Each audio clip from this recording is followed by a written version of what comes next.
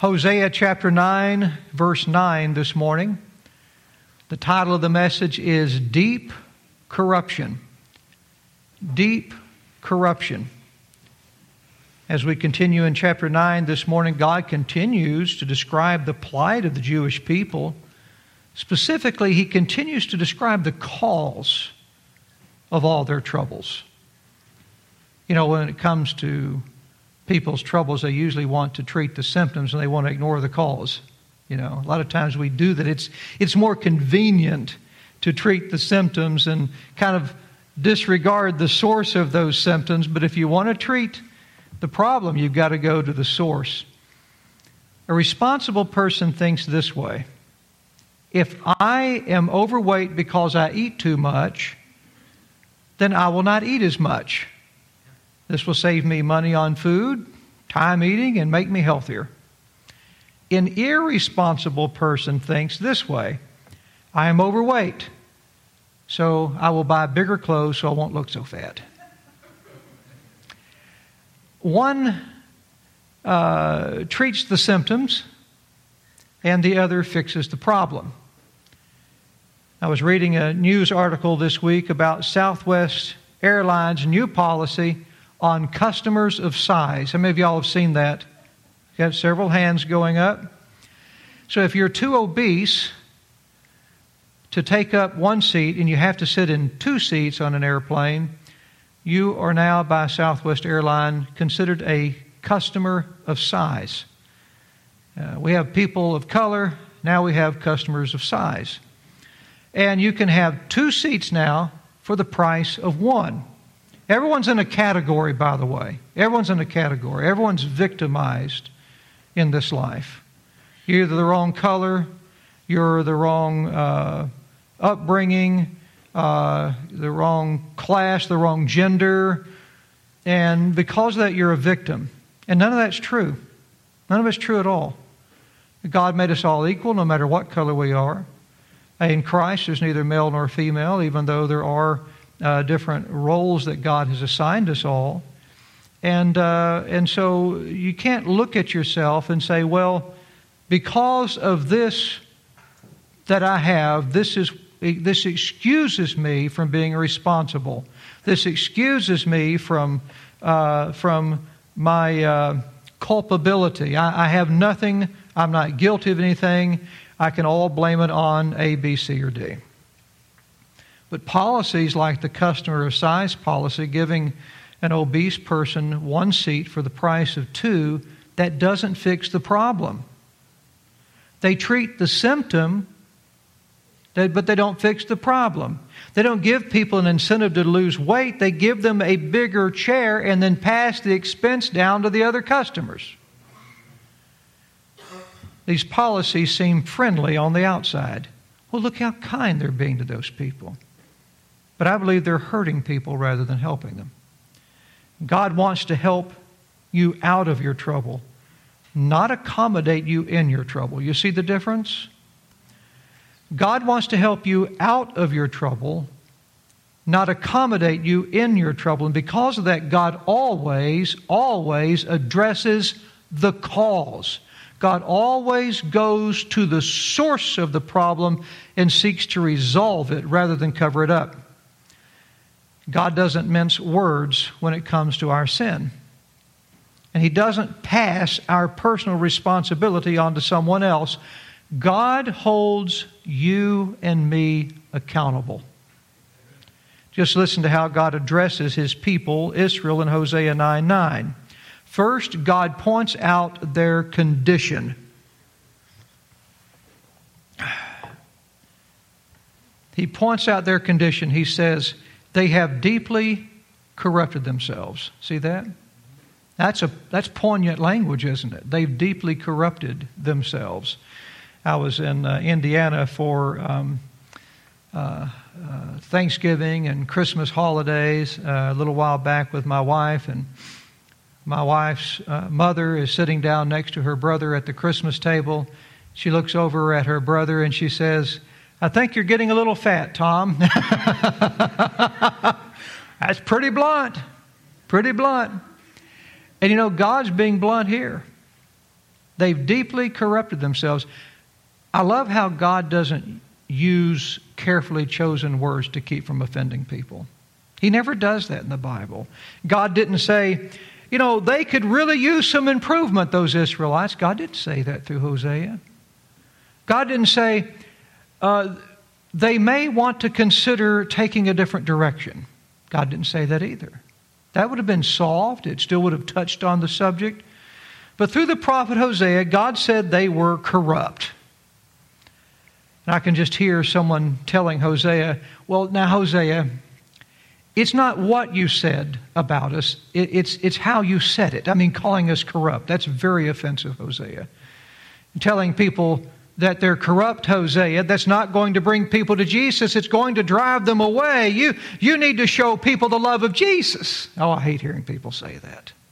Just love people to Jesus. You can't love people to Jesus. You cannot. Here's a kingdom truth. People cannot know the love of Christ until they know their need for Christ. People cannot know the love of Christ until they know their need for Christ. People don't come to Jesus when they are shown love. They come to Jesus when they are shown themselves. Jesus is the great physician. People don't go to a doctor because they believe they're well. They go to a doctor when they realize they're sick. And the only way that you can let someone know they're sick is to point it out to them when they don't realize it themselves. A few years ago, maybe you all saw this story, there was a TV reporter named Victoria Price. And Victoria Price, broadcasting on the news, on television, she received a strange email from one of her viewers one day. While watching the news, the viewer noticed a lump on the reporter's throat. And the viewer was concerned about that reporter. So he wrote an email and he pointed out the lump to the reporter. And he told her that she needed to go see a doctor about it. The lump ended up being cancer. Cancer that had spread to her lymph nodes. And by God's grace, she recovered from it. Do you know what that reporter said? The reporter said, I never noticed the lump until someone pointed it out. There's a good spiritual application there, isn't it?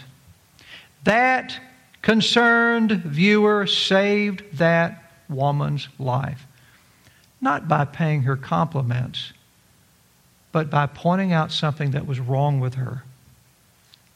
If you really want to show love, if you really want to share the love of Jesus, then tell people the truth about their sin and their lost condition. God not only pointed out their condition, but God pointed out their culpability. That means their guilt. Do you know what the word reflexive means in grammar? Reflexive. Reflexive means the subject that's committing the action and the object that receives the action, like, Jim hit Tom. Jim is the subject, Tom is the object, hitting is the action. Well, with reflexive, the subject that's committing the action is the object that's receiving the action. They're one and the same. Underline the word they. They. That's the subject. Now underline the word themselves. They are the subject and the object. Whom did they corrupt? They corrupted themselves. They weren't corrupted by the nations around them. Sure, they were influenced by them. They weren't corrupted by them. They weren't corrupted by the devil's temptation. You know, the devil tempts everybody. That doesn't mean you have to yield to it. Big business wasn't to blame. You know what we like doing today? If something goes wrong, well, we like suing someone with big pockets. It's got to be their fault. It's the government's fault. It's business's fault. If I burn my lap with coffee, it's the McDonald's fault. Whatever. It's got to be somebody else's fault. But big business wasn't to blame. Big government wasn't to blame. There wasn't anybody that Israel could point their finger at and say, they're to blame for corrupting me, except themselves. Israel corrupted themselves. We don't like culpability, do we? We don't like being the ones at fault for how we turn out. We like being able to protest. We like being able to blame. We like being able to sue someone for the messes that we get ourselves into. We like being able to say, well, my son just got with the wrong crowd. Well, now, if you're the parents of the other people in that wrong crowd, they're saying their son got with the wrong crowd. There's all kinds of crowds out there. Who chooses what crowd we go with? We do. Man, if you're with the wrong crowd, you are the wrong crowd. God says, no, it's your fault. You are corrupt. We have to get blunt. You are to blame. You're culpable. You did it yourself. Here's a kingdom truth. Restoration doesn't come by confessing other people's sins. It comes by confessing our own. I'll say that again. Restoration, healing, forgiveness, however you want to put it, doesn't come by confessing other people's sins. It comes by confessing our own. God pointed out their condition. They were corrupt.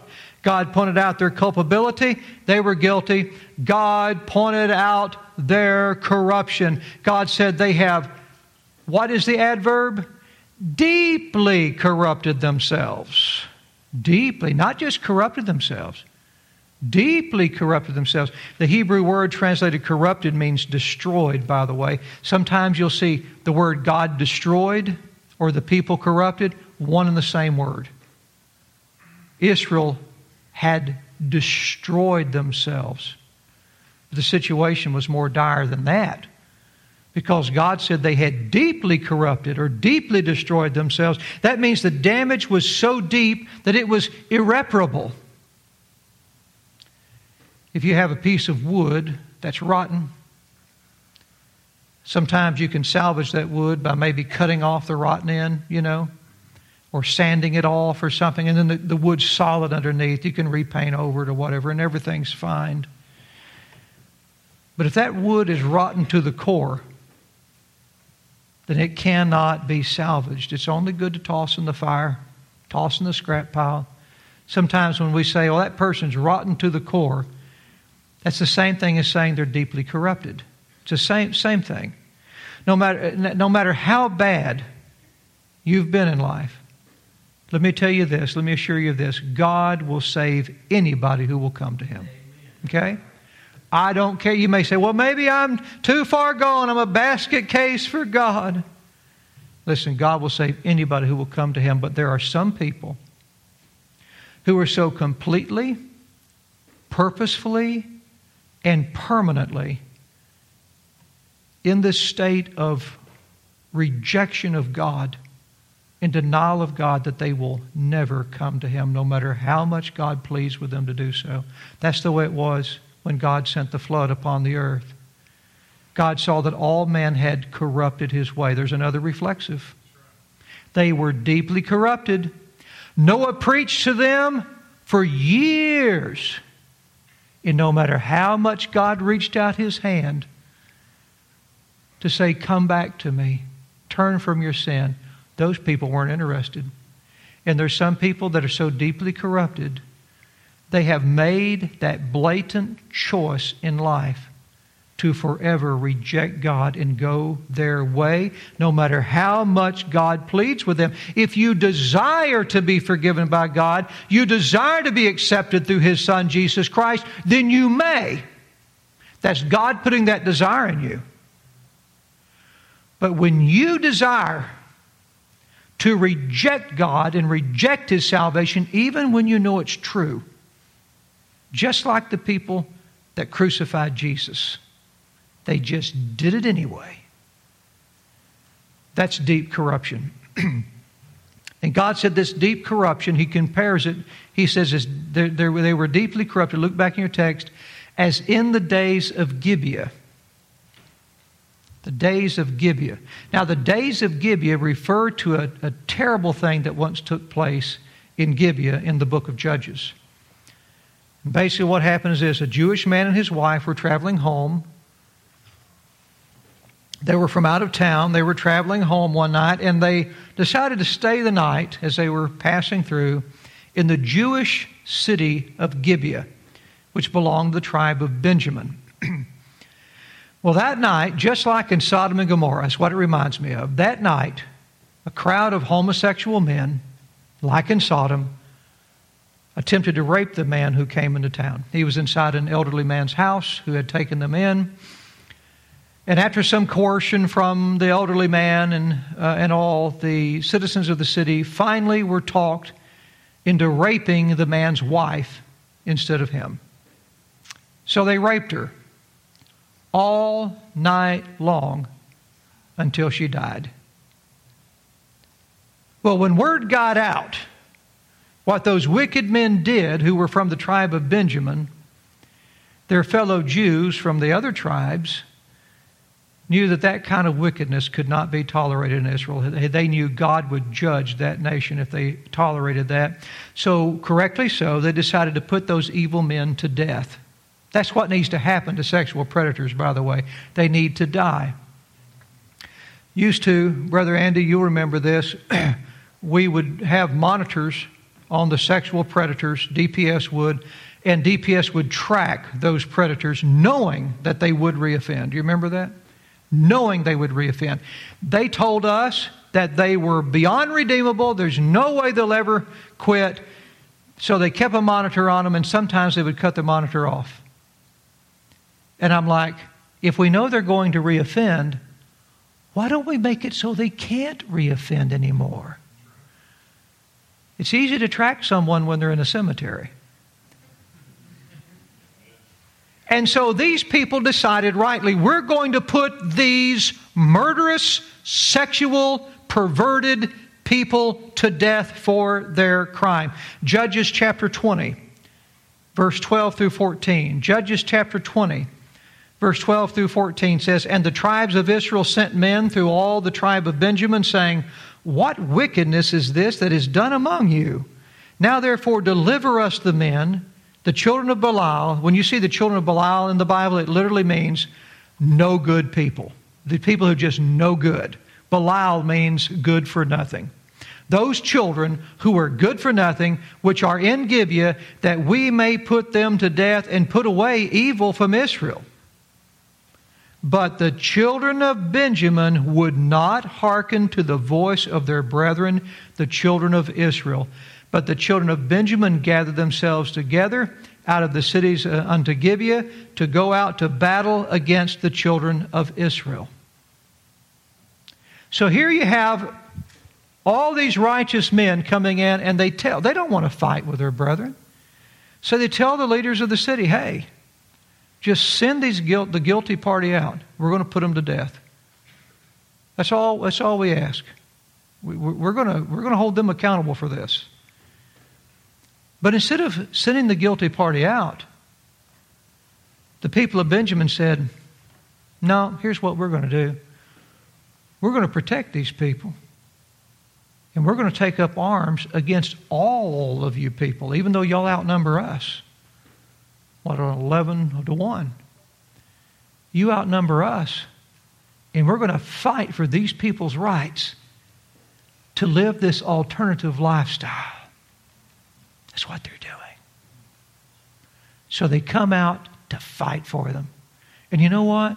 For them to come out against so many people and to be so outnumbered, they were willing to die for their sin.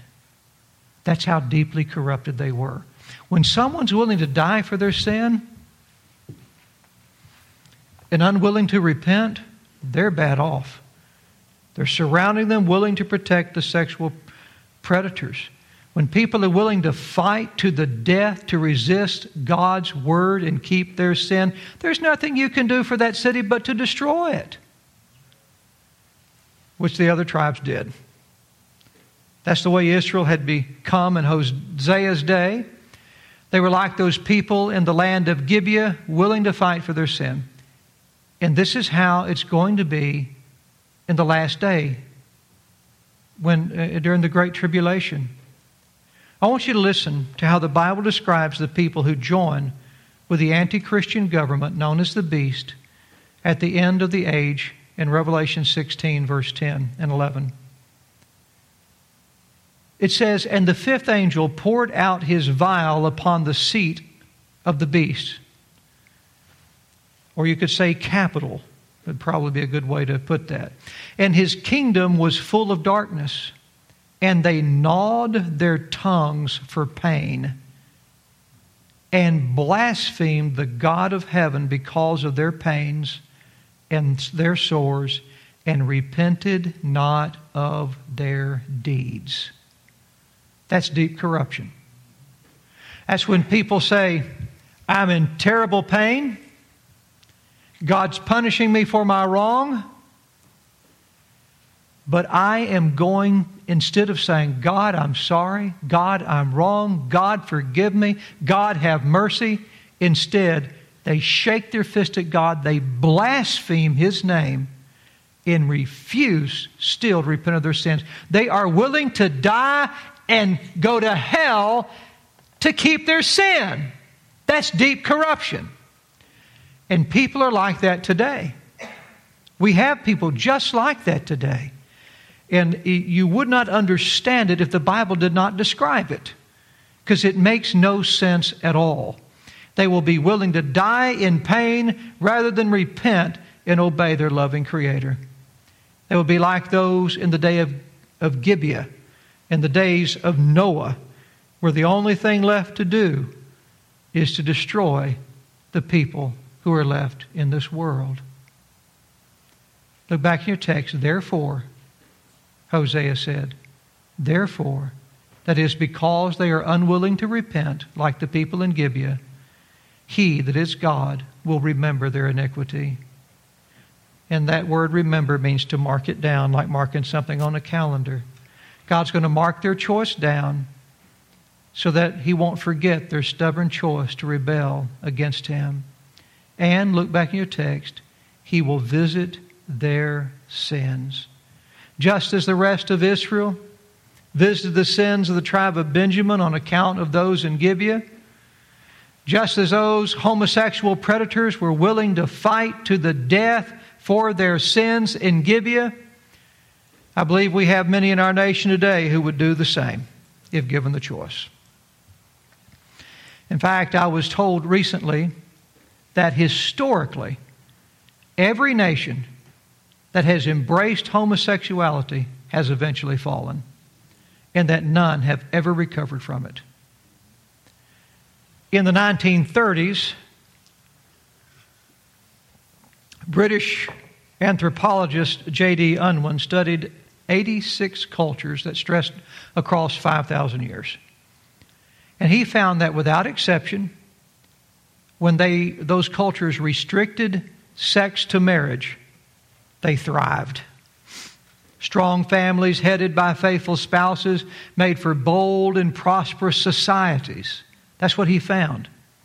But not one culture survived more than 3 generations after turning sexually permissive.